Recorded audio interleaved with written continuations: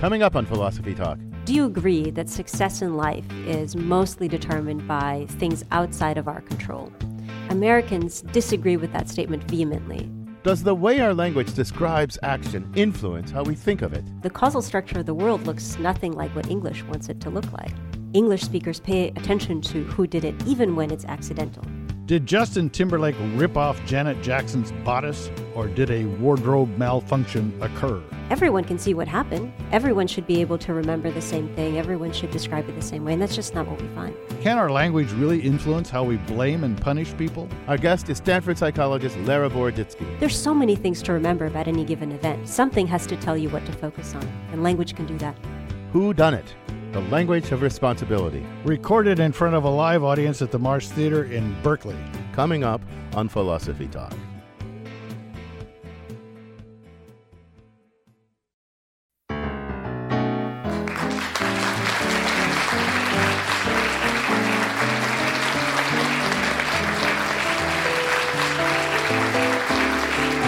This is Philosophy Talk, the program that questions everything. Except your intelligence. I'm John Perry. And I'm Ken Taylor.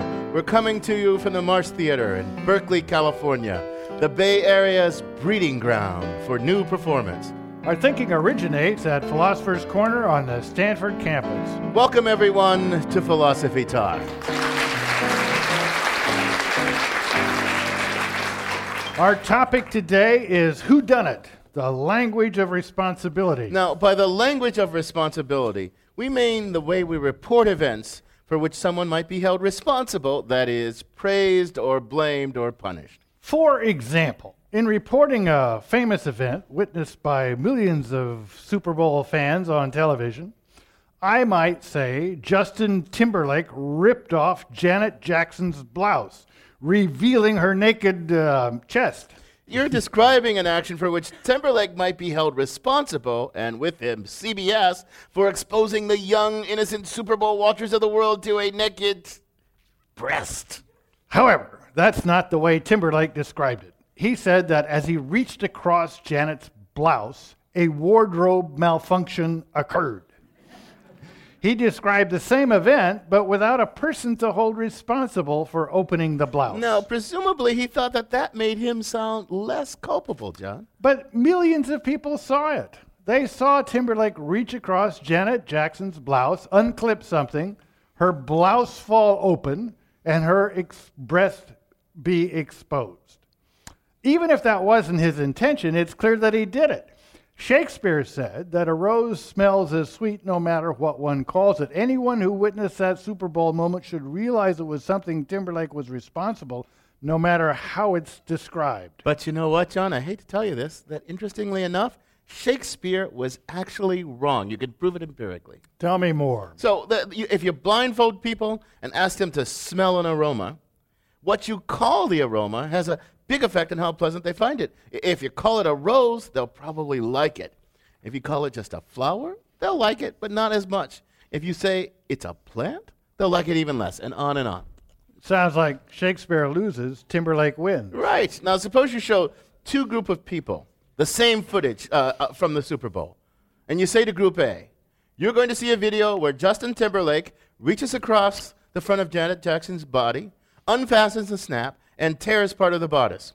To the other group, you say, Timberlake reaches across the front of Jackson's body. A snap unfastens, and part of the bodice tears. So, what would happen if you ask, was this Timberlake's fault? Should someone be fined? What do you think will happen? Well, I think what should happen is it shouldn't make any difference. Both groups see the same event. It's obvious that Timberlake did it, even if it wasn't what he meant to do. It wasn't just spontaneous bodice combustion, right? The second description doesn't say that he didn't do it. It's like when President Reagan said about the Iran-Contra affair, mistakes were made. Well, if mistakes were made, somebody made them. And if the bodice was torn, somebody tore it. But I suspect that what I think should happen isn't what you're going to tell me really happens. You got it right, John. The first group is much more likely to assign responsibility and level a fine, and a large one at that. And as I understand it, this is an aspect where there are actually differences among languages. You're right again, John. You're on fire. Suppose that we're eyewitnesses who think the bodice tearing was unintentional and accidental, a true wardrobe malfunction, as Timberlake put it. Okay. Well, in that case, especially in English, either description is still okay. But in a language like Spanish, the eyewitness who thinks it was an accident is much more likely to use the bodice tore, a verb that avoids giving responsibility. And is that important? It's very important because the effect carries over to memory. Often, the way we describe things affects how we encode the memories of them. If we describe what happened without mentioning who did what to whom, we're much worse. We're much worse at remembering who was actually responsible. And peoples whose language prefer descriptions like the bodice tore, like in Spanish, are less likely to recall the responsible parties. Now, our guest who will be here in a bit is Lera Boroditsky, one of our favorite guests, a psychologist. And of course, being a psychologist, she can prove these effects with many experiments. Lots of graphs, more statistics than you ever want to see, and all sorts of fascinating stuff like that. But you and I need to explain why this is philosophically interesting. Well, it's philosophically interesting because there's actually a whole series of conclusions we might draw from this work. For one, language seems to shape thought. Language seems to affect how we think of events, even when we're eyewitnesses. How it describes shapes how we think. And we might speculate even further. We might suppose that given the way the language of action and responsibility varies across languages and cultures, perhaps the very conception of responsibility does too. Maybe Puritanism can be traced to the way English makes us focus on the person who does something, even when these actions are unintentional and accidental. Well, look, John, let's not get carried away here. We better get some help from somebody who knows some real facts. The psychologist herself. That would be Lera Boroditsky, who will be joining us in a couple of minutes. And we want our live audience here at the Marsh to join us too. But first, our roving philosophical reporter, Caitlin Ash, talks to someone who deals with responsibility and accountability in the prison system. She files this report. What if inmates could unlearn violence? What if, over a 20-week period, they could reverse the patterns of violence that have been ingrained over a lifetime? One man believes that by changing the way offenders talk about violence and responsibility, they can change their behavior and peacefully return to society. After a year, only 80% of the men who had gone through the program did not return to the program. So it turned the recidivism statistics upside down. Hamish Sinclair is the founder of Man Alive, a restorative justice program for men in jails around the San Francisco Bay Area. Man Alive is kind of like group therapy, facilitated by former violent offenders. It's the peer setting, I think, that really counts. We train the men coming into the class to learn how to teach other men how to stop their violence.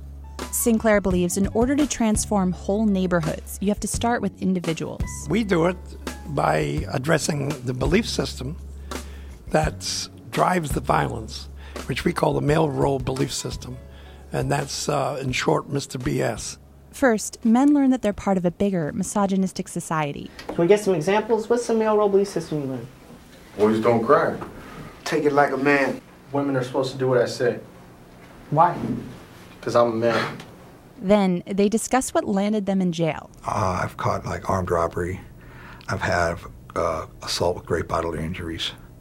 And I've shot, a couple people. They learn to take responsibility for their actions. They work through situations that trigger violence and focus on alternatives. See, the only reason why I would come close to somebody is to check how close I can get, right? But not to stay there. I'd find out how close I can get to where, okay, he feels uncomfortable, let me step back, right? And make myself safe. Sinclair argues that when talking about violence, we tend to verbalize it in ways that allow us to skirt responsibility. The very word violence is a passive term. I do my violence. You never ever see people say, I violated you. Inmates are coached to own up to their actions. The program has its own vernacular. Fatal peril, for example, refers to that moment before a violent outburst, when you can either lose it or handle the situation another way. So who is that moment really deadly to? My hitman, It's deadly to your image, man. It's not deadly to Tay yet. Yeah. But in that moment, it feels like my image dying, right? Yeah. Man Alive is part of a larger program, Resolve to Stop the Violence, or RSVP, that brings offenders back into society by working both with victims and the community. And they've had great results. If you take any population of violent men in jail or out of jail, There's about 20% of them absolutely refuse to change. And we tend to want to get rid of them right away, because there's 60% in the middle who'll go either way, to change or not change. Hamish Sinclair hopes the small percentage of those who really want to change will lead the rest. But he's the first to admit it doesn't always work. A man who was an excellent senior advocate, was able to teach very well, got out of the program and went back onto speed and crack and actually killed his wife. There are more than 140,000 state prisoners in California. A court ruled recently that overcrowding is so bad, the state has to reduce the prison population by more than 30,000 over the next couple of years. Sinclair worries that if he doesn't show convicts how to deal with violence and reintegrate back into society, no one will. For Philosophy Talk, I'm Caitlin Esch. You can listen to the rest of this episode by purchasing it on iTunes Music, or for unlimited listening, subscribe to our archive at philosophytalk.org.